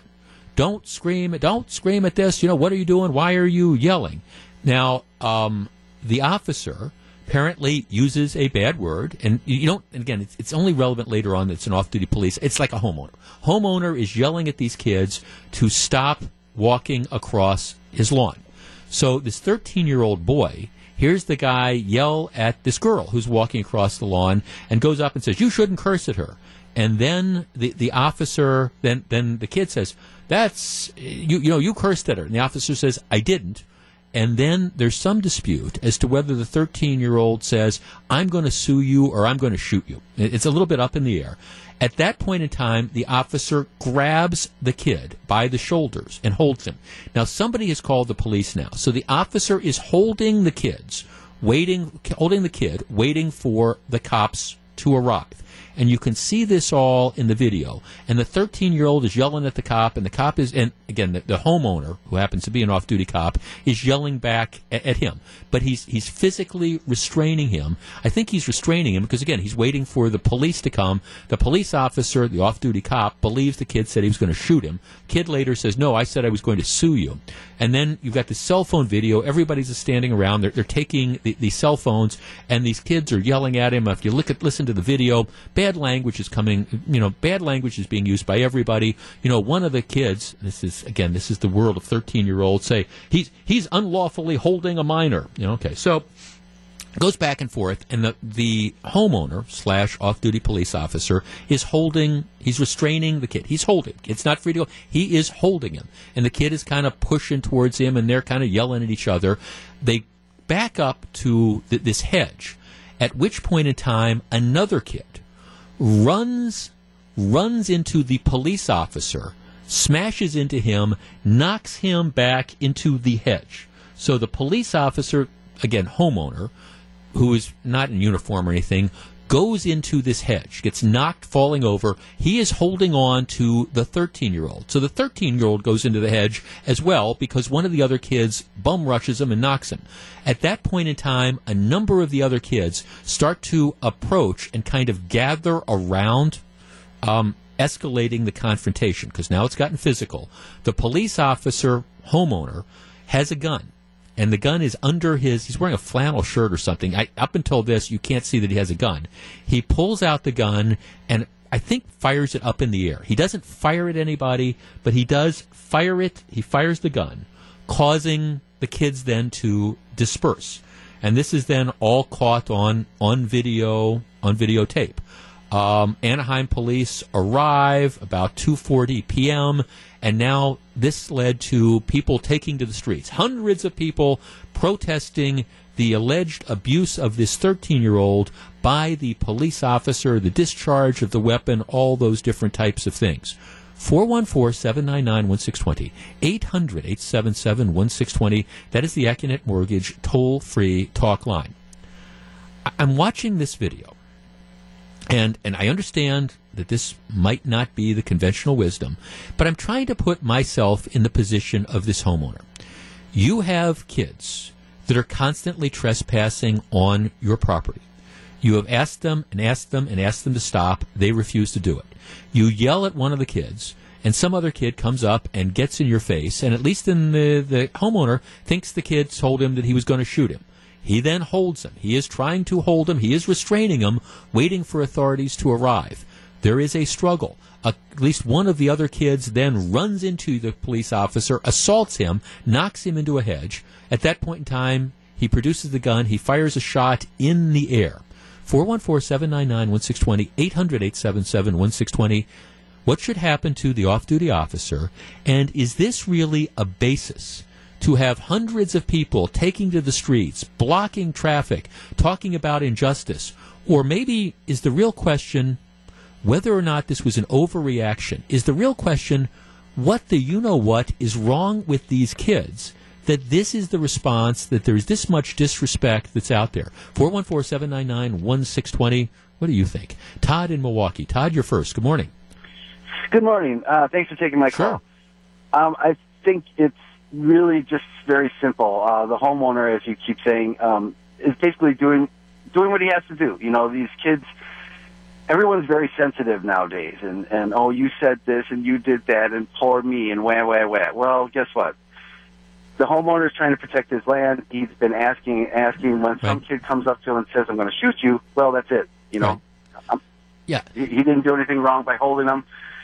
Pulling out his gun, you know, he had to do that for his own safety, I believe. There's like 8 kids around. You know, it could be quite. Well, and he was clearly assaulted. I mean, there's no question that the gun doesn't come out. You don't see the gun until one of the other 13-year-olds runs up and knocks the man into this hedge, knocking him over. What 13-year-old? I mean, I don't know about you, Todd, but when I was 13 years old, it would not have occurred to me to go running into some adult and trying to knock them over during a confrontation. I mean, it wouldn't have occurred to me, but that apparently is what goes on nowadays on a regular basis. Respect goes both ways, and I think that these kids stepped over the line many, many times in this video. Thanks for the call. I appreciate it. 414-799-1620, 800-877-1620. That's the Acunet Mortgage toll-free talk line. Now, the discharge of the firearm is going to get the police officer in trouble. I have no question. And again, you don't know he's a cop. He does at a couple point times say that he's a police officer, but you know he's a homeowner. He's off duty and he's got the gun in his waistband. That I think is probably going to get him in trouble. But you know, I see how this escalates. He's holding the kid who he thinks. Kid says, "I told you I was going to sue you." What 13-year-old says that? I'm going to sue you. He says the kid told him he thought he was going to shoot him, but he's holding and waiting for the cops to arrive. He is assaulted by one of the other kids, you know, and then the gun comes out as other people converge around him. I don't know. Even if the homeowner didn't handle this perfectly, I guess my question is, I don't know, is this really something that people need to take to the streets and protest for? Is this really the outrage? We continue the conversation next. 10:53, Jeff Wagner, 620 WTMJ.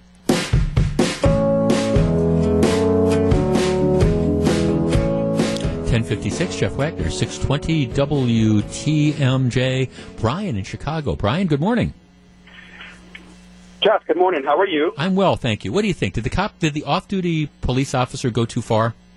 You know, I think that he was within his right to detain the kid. You know, the kid definitely fouled the dynamic envelope of his property. However, in terms of him, number one, carrying his firearm, and then more importantly, discharging his firearm, I mean, he's off duty. So while I think when you work in government, especially in the capacity of a cop, you're a cop whether you're on or off duty. Right. You need to uphold that conviction, meaning that you need to act accordingly. You know, these are kids. I don't think it was necessary for him to fire his gun. I can see him having issues with that. In terms of protesting, you know, it is what it is. Kids need to learn lessons sometimes. You know, unfortunately, we live in a time now where we're unable to discipline kids the way we did back when we were growing up. But, you know, I think he was within his right in terms of detaining him, in terms of discharging his firearm. I think that he may have to answer for that. Thank you. Have a great day, sir. No, thanks for the call, Brian. And that, I think, is the key. I don't think up until the time the gun comes out, I don't think the off-duty officer, the homeowner, did anything wrong. And to me, that's my big takeaway as I'm watching these videos. It's this, you got out-of-control kids. I mean, absolutely no respect at all. And if the one kid did, in fact, say, "I'm going to shoot you," well, I think the officer has every right to hold the kid while you wait for the police to arrive. As far as the other kid that attacked the police officer and pushed him in, he should definitely be charged with a battery. To me, the homeowner here is the victim. And that's what we lose sight over. It's, these are 13 and 14 and 15-year-old kids. No, it's the homeowner here who is the victim. Now, I think maybe this was an occasion where, as all the other kids are starting to surround the homeowner / off-duty police officer, I think you can make a strong argument that he perhaps feared for his life or feared that this was going to escalate. If he took out the firearm, that might have been better. He didn't point it. I'm looking at the video. He didn't point it at anybody, but if he took out the firearm, this is not an occasion, I think, where you necessarily needed to discharge it. By firing the shot, then everybody runs away, and you kind of diffuse the situation. Big picture, I'm sure there's probably going to be a little bit of internal discipline here, but this is what we're going to take to the streets and riot about. Maybe those people who are taking to the streets who are upset about this should be concerned about the way the children are, in fact, behaving, the disrespect for adults, and the disrespect for authority in general. That is perhaps the biggest issue that is out there, but of course that's going to get lost in all the hubbub. It's 10:59, Jeff Wagner, 620 WTMJ.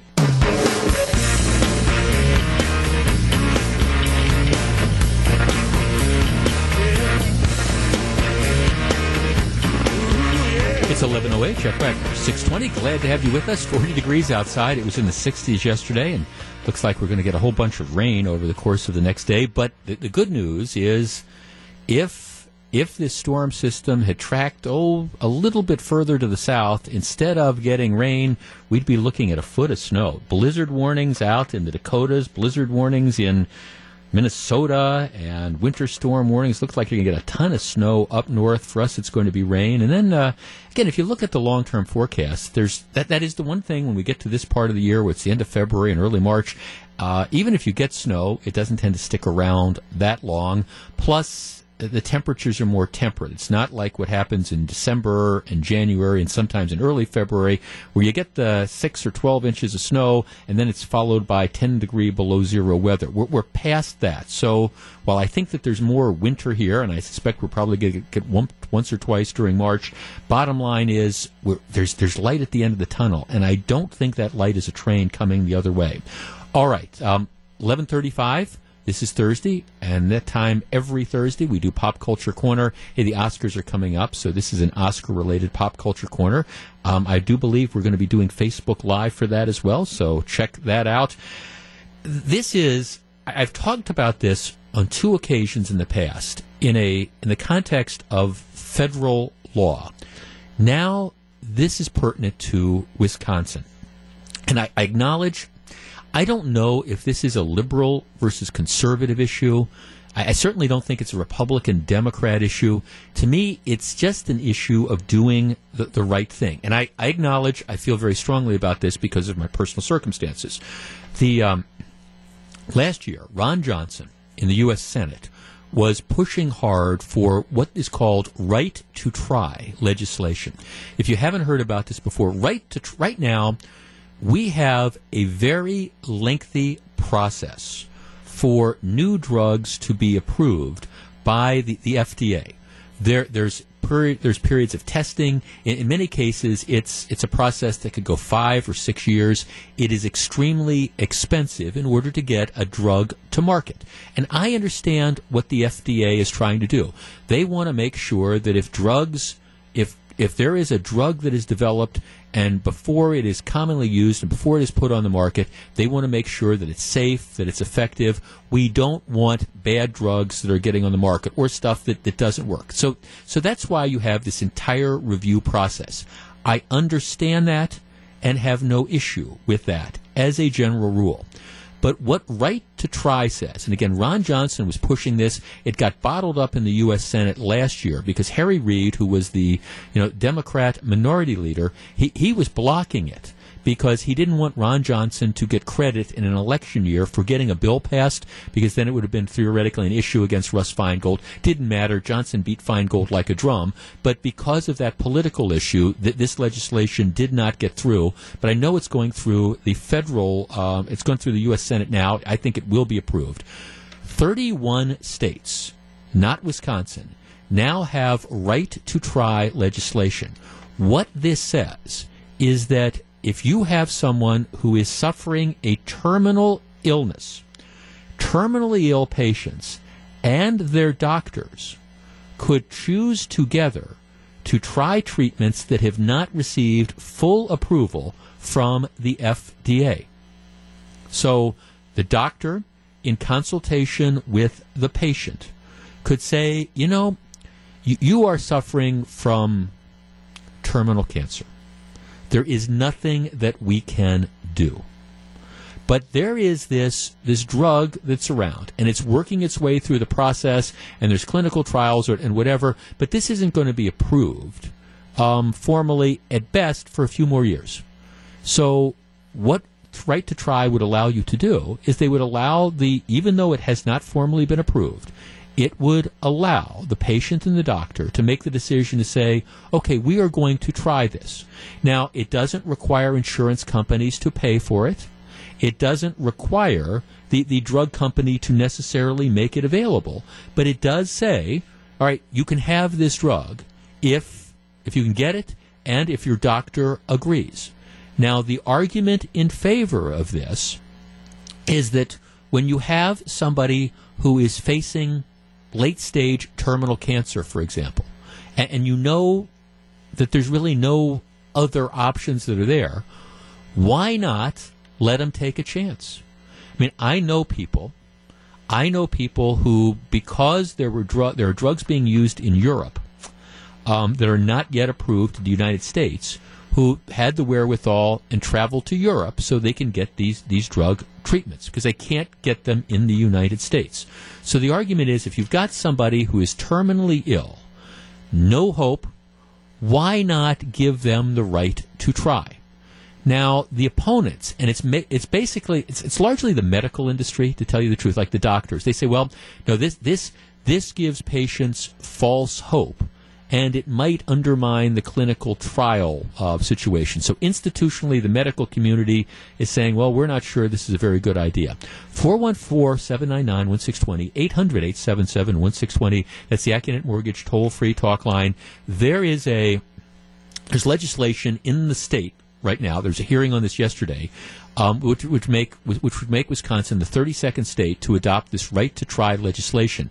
Interestingly, this is legislation that has support from the very liberal members of the Assembly and the Senate and some of the most conservative members. 414-799-1620, 800-877-1620. That's the Acunet Mortgage toll-free talk line.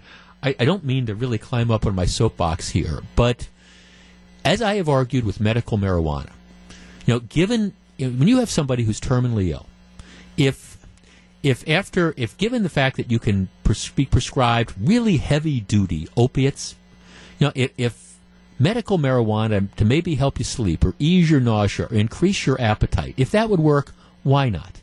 And I guess I look at this the same way. If you have somebody who is at the end of life type of situation, and you can get access to one of these things, why not give somebody that chance? Now, maybe you're creating false hope, but isn't that a better alternative than no hope at all? 414-799-1620. We discuss next. If you're on the line, please hold on. I'm in favor of this right to try. I really see this as a no-lose type of situation. We discuss next. 11:15. Jeff Wagner, 620 WTMJ. 11:18. Jeff Wagner, 620 WTMJ. The right to try. Jean in Milwaukee. Jean, good morning. Good morning. Thanks for taking my call. Sure. I am opposed to right to try legislation. I believe that it gives parents false hope. My daughter is a cancer survivor. She was diagnosed with a rare liver cancer when she was only 10 months old. Mm-hmm. And luckily, it was found extraordinarily early. She was able to get treatment for it and is now cancer-free. But there's a lot of cancers out here for children that are just hopeless. There is a 0% chance. But then what's the downside of trying some new drug that's in the if you agree, if medical science says there's no hope, but there's this new drug, we don't know if it's going to work or not. What's the downside of letting somebody try it? I think the downside is the fact that can really screw up medical trials, because you're giving somebody that may not meet the criteria to be admitted to these trials. No. So what? But I guess. But so what? I mean, then you don't count it towards the medical trials. I mean, so what? Then you say, okay, well this wasn't the standard medical trial, but we did this as the Hail Mary to see if it did anything. What's the? I guess I still don't understand the downside. Okay, so let's say that they do that. You have the funds to go to Europe and try a treatment over there that we can't get here in the U.S. Well, just because it worked for that child and that child's cancer does not mean that it's going to work for every child that has that type of cancer. There's just so many different parameters, which is why, you have to have such strict guidelines for... Gene, let me just... Everybody can't just try it. No, Gene, I guess thanks. I could not disagree with you more. Everybody, I think if you're a regular listener, I lost my wife to liver cancer. Terminally ill. When she first received her diagnosis, they said a couple weeks, maybe a year. 8 days before she passed away, we go into the hospital. They say the cancer has now spread and it's in the lungs, and there's nothing we can do. And there's nothing we can do. There's nothing. We can't do any more chemotherapy. We can't do anything. Well, at that stage, if there was the option, I mean, in all seriousness, if somebody had said, all right, there's nothing more that we have available, we've exhausted everything else, but you know what, there's this wonder drug that's moving through the process, and we don't know if it's going to work, but we're willing to give it a try.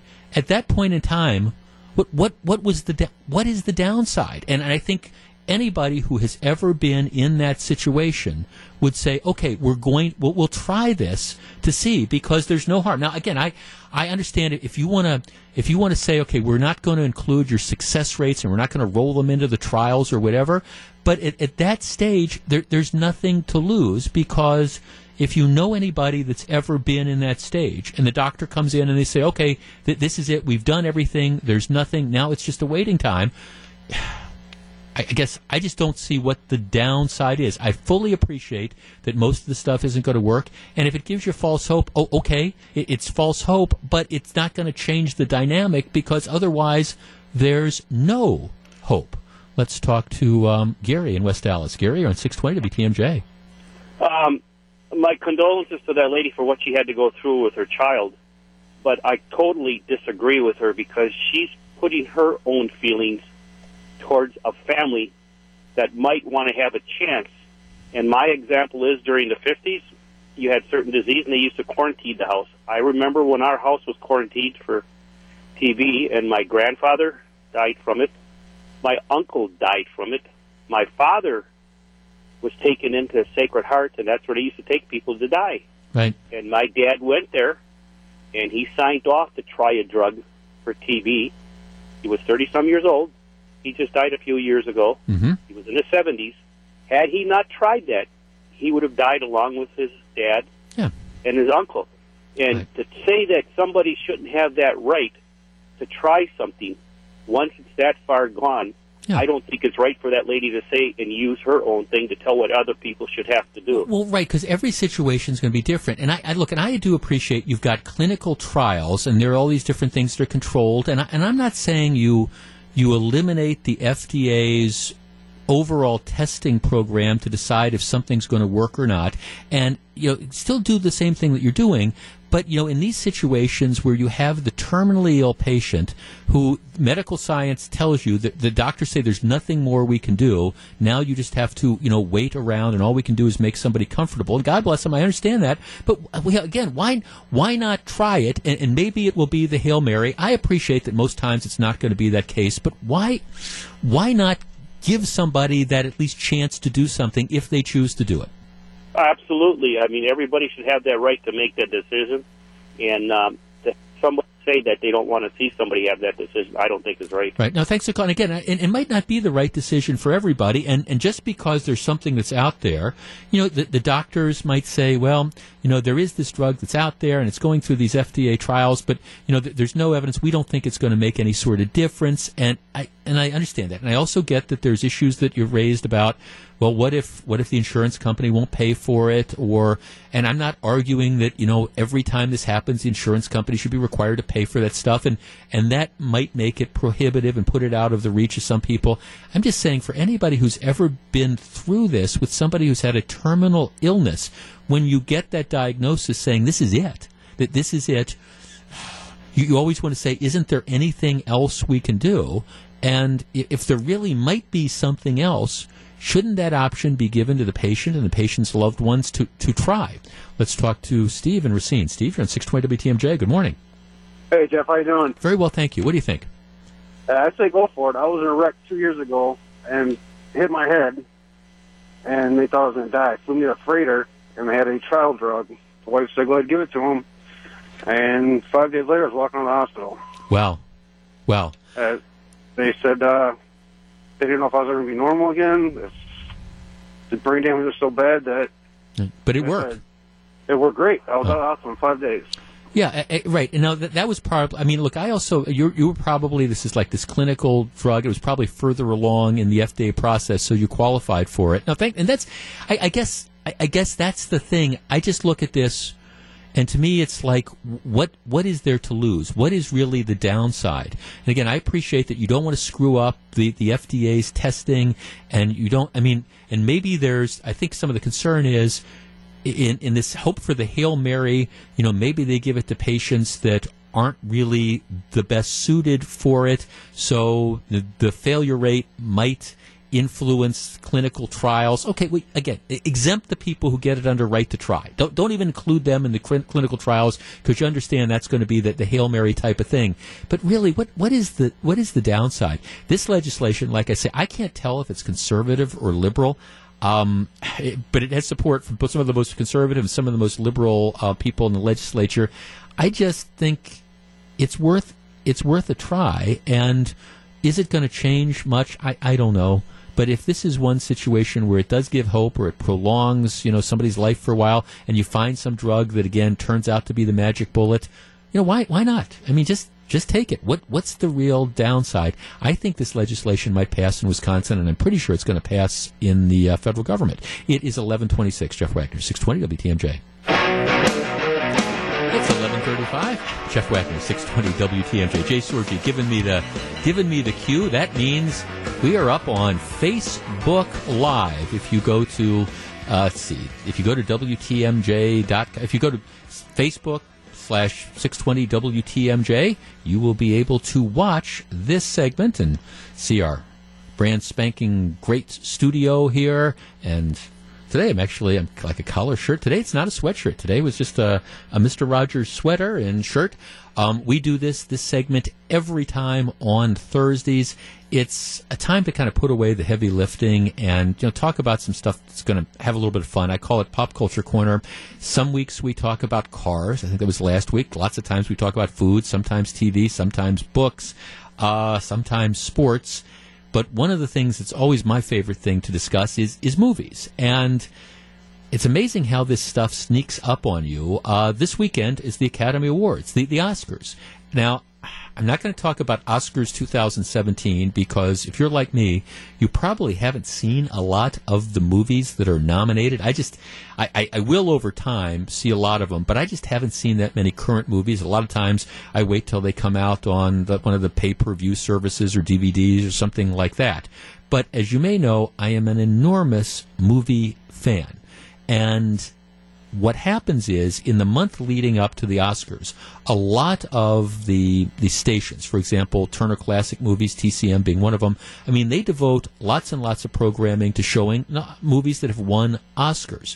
And that always gets me thinking about really, really good movies. And it doesn't have to be, there's a lot of good movies that, for example, haven't won Oscars. Sometimes you wonder, why certain choices were made. But this week we're going to talk movies. And in honor of the Oscars, I want to ask you a very simple, yet I think perhaps difficult question. Think about the universe of films that you have seen. Comedies, musicals, dramas, whatever. The universe of movies. What's the best movie you ever saw? 414-799-1620 is the number. What is the best movie you ever saw? Your all-time favorite movie. It could be an action movie. It could be a comedy. It could be a drama. Could be a musical. Doesn't matter. Your all-time favorite movie. In your opinion, the best movie ever. And again, maybe it's a silly movie. Maybe it's a comedy and you're going, I don't know, I'm afraid. It doesn't matter. best movie ever, and you can define best however you want. 414-799-1620, 800-877-1620. That's the Accunet Mortgage toll-free talk line. Also, you can participate, play along. We're broadcasting and live streaming on our Facebook Live page, facebook.com/620WTMJ, in honor of the Oscars. The best movie ever.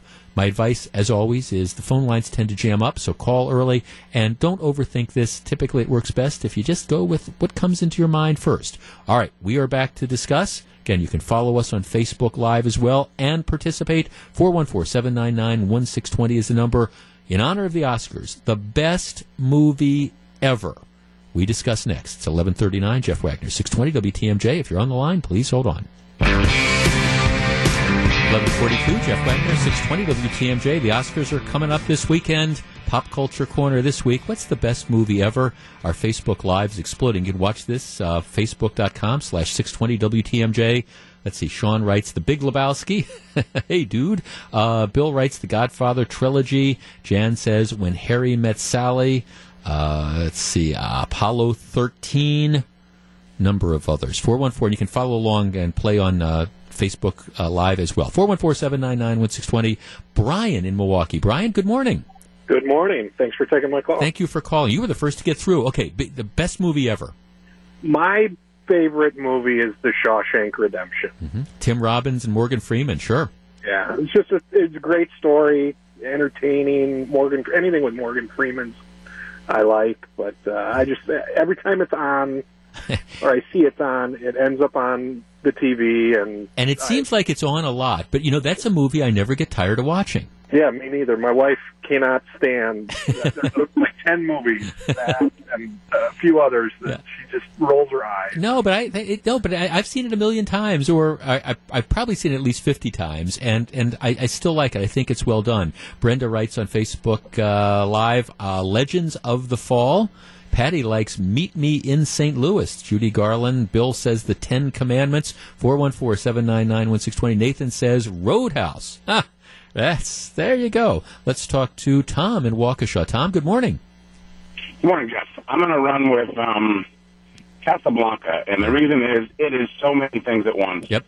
It's a great drama. It's a great romance. It's comedic. It's a great war film. Right. It's so many things at once. It's just a fantastic film. I don't think there's ever been one done better. Plus Ingrid Bergman. Can't go wrong with a young Ingrid Bergman. Probably the most beautiful woman who's ever been in Hollywood. I mean, yeah, no, maybe. Thanks, and it's got Bogart. I mean, Casablanca might be my top one too. I mean, I remember the first time I saw it when I was in high school, and I've never gotten tired of it. 414-799-1620. Dan in Germantown. Dan, good morning. You're at 620 WTMJ. Thanks for taking my call. Yes, Jeff. sir.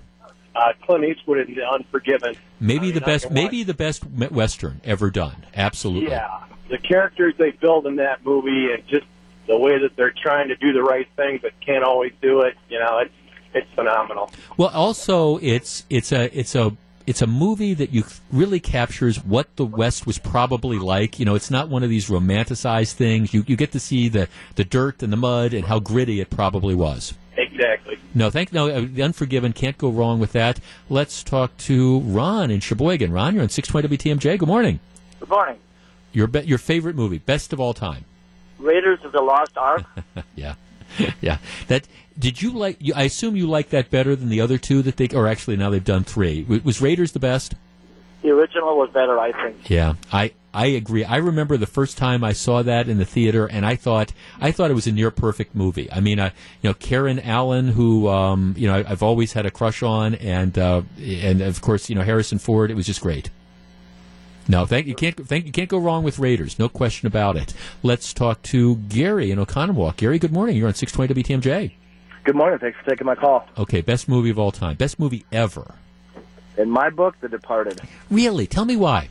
Matt Damon, of course, the Martin Scorsese movie, Jack Nicholson. Yeah. Everyone's in it, and every time you think it's over, something crazy happens. It's just a movie that you just stay glued to. Yeah. Yeah, Martin Sheen, Mark Wahlberg. Right, yeah, Leonardo DiCaprio, yeah, Matt Damon. I mean, that was one, I tell you, the first time I saw it, I didn't necessarily like it, but that's one that it's grown on me over time because there's just a lot of stuff going on, and it's all fascinating. No, thanks for your call. It was, and the woman who. This is how my mind works. I was actually watching it not that long ago, and I was trying to figure out who the woman that plays the love interest for Matt Damon is, and it's Vera. Her name starts with an F, and she was in Up in the Air with the movie about firing people with Anna Kendrick and George Clooney. I thought, oh, that's where I recognize her from. Let's talk to Tom in Watertown. Tom, you're on 620 WTMJ. I'm going to say Cannery Road. Nick Nolte and Deborah Winger. I love the book. That's an interesting choice because a lot of that was not that critically well received. Why do you like that movie so much? Well, it just got a good storyline. That one guy gets hit with that baseball, the seer, right? And then they got all them frogs. I mean, the whole storyline is just great. No. It is. I mean, thanks for calling. I mean, I'm a big John Steinbeck fan. Matter of fact, on our Facebook page, a couple people are talking about The Grapes of Wrath, which is, with Henry Fonda, a tremendous movie as well.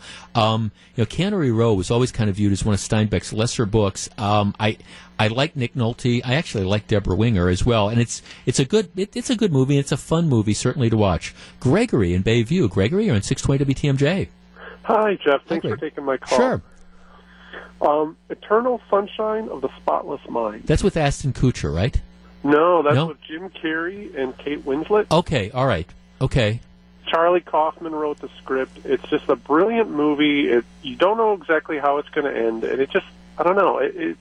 Jim Carrey should have won an Oscar for it, but I know he gets snubbed from all the comedy things. Right, from the sillier stuff. Okay, thanks for the call. I know I've seen it. I know I've seen it. It's just I'm having trouble placing it. 414-799-1620. Mike in Waukesha. Mike, you're on 620 WTMJ. Good morning. Thanks for taking my call. Sure.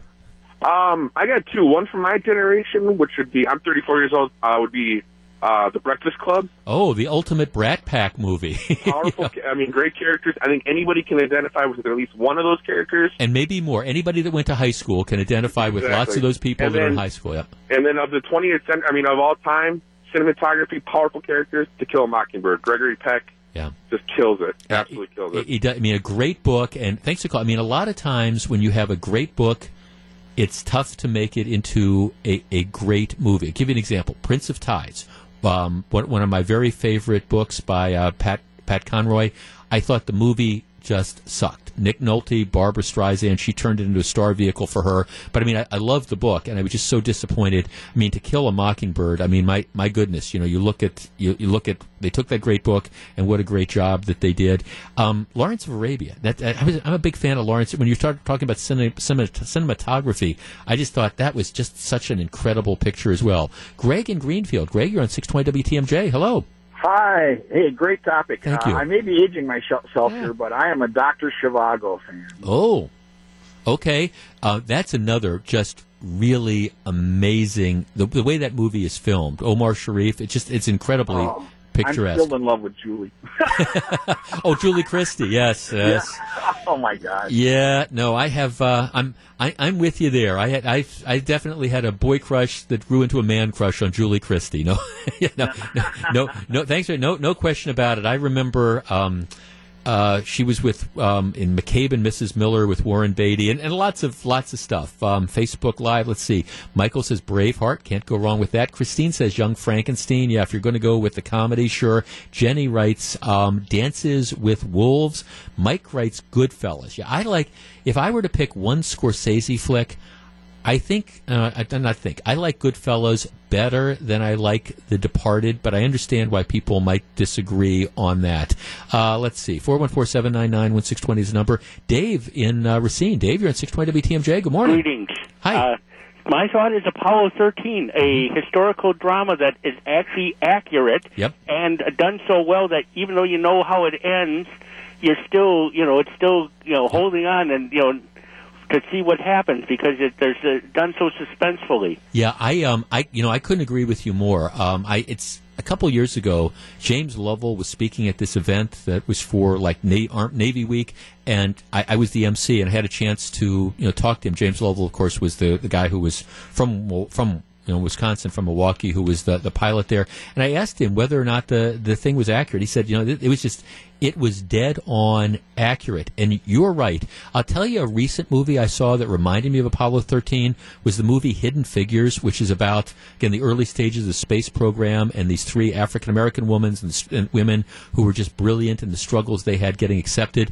And it's another movie where even though you know how it turns out, you know that John Glenn, when he circles the Earth, when he orbits the Earth, isn't going to die in a fireball. You know how it turns out, but it's still an incredibly gripping, fascinating movie. So I love Apollo 13. I also highly recommend Hidden Figures if you have a chance to see it.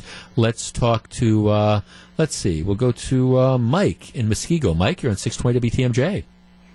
Yeah, it's Mike. Hi, Mike. Hey, listen, yeah, the Ten Commandments. I mean, when you've got Yul Brynner, Charleston Heston, two of the greatest actors of all time, and then also Cecil B. DeMille, who I think made some of the greatest movies of all time. I mean, that's a great combination. No, and of course, they show that every year. Susan writes on Facebook Live, The Sting. I saw that a couple. I remember when I saw it in the theater. Robert Redford, Paul Newman.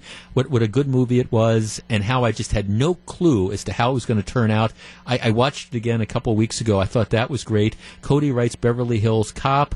Mark writes Tombstone. That's kind of an interesting one as well. Let's talk to. Let's see. We've got Kurt in Whitefish Bay. You're at 620 WTMJ. Good morning. Hi. Good afternoon, Jeff. Hi. Hi. Someone had called earlier. I like Raiders of the Lost Ark as well. I mean, I've seen that 5 times when I was 9. And I just love that. And so, because that individual said that, I guess the closest one next to that would be probably Forrest Gump, because I also went to go see that 5 times. Yeah. Right, Forrest Gump. And thanks for the call. Forrest Gump is another one of those movies that, first time I saw it, honestly, I don't think I got it. I thought it was a little bit dumb, but the more I see it, the more how I really appreciate what a good movie that is. And Robin Wright, oh man, you can't go wrong with that. Raiders of the Lost Ark. I've had. In addition to Julie Christie, I've had a crush on Karen Allen, who plays the love interest in the first Raiders, and then they bring her back in the fourth. But she was, of course, if you don't know who Karen Allen is, she was also the gal in Animal House. Let's talk to, let's see, interesting, Lori in Menominee Falls. Lori, you're on 620 WTMJ. Good morning. Hi, how are you? Very well, thank you. Best movie ever? Definitely Sophie's Choice, and I actually named my son Nathan.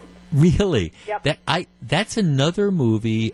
Okay, Meryl Streep has gotten really, really political over the years, but she is tremendous in that movie. Amazing.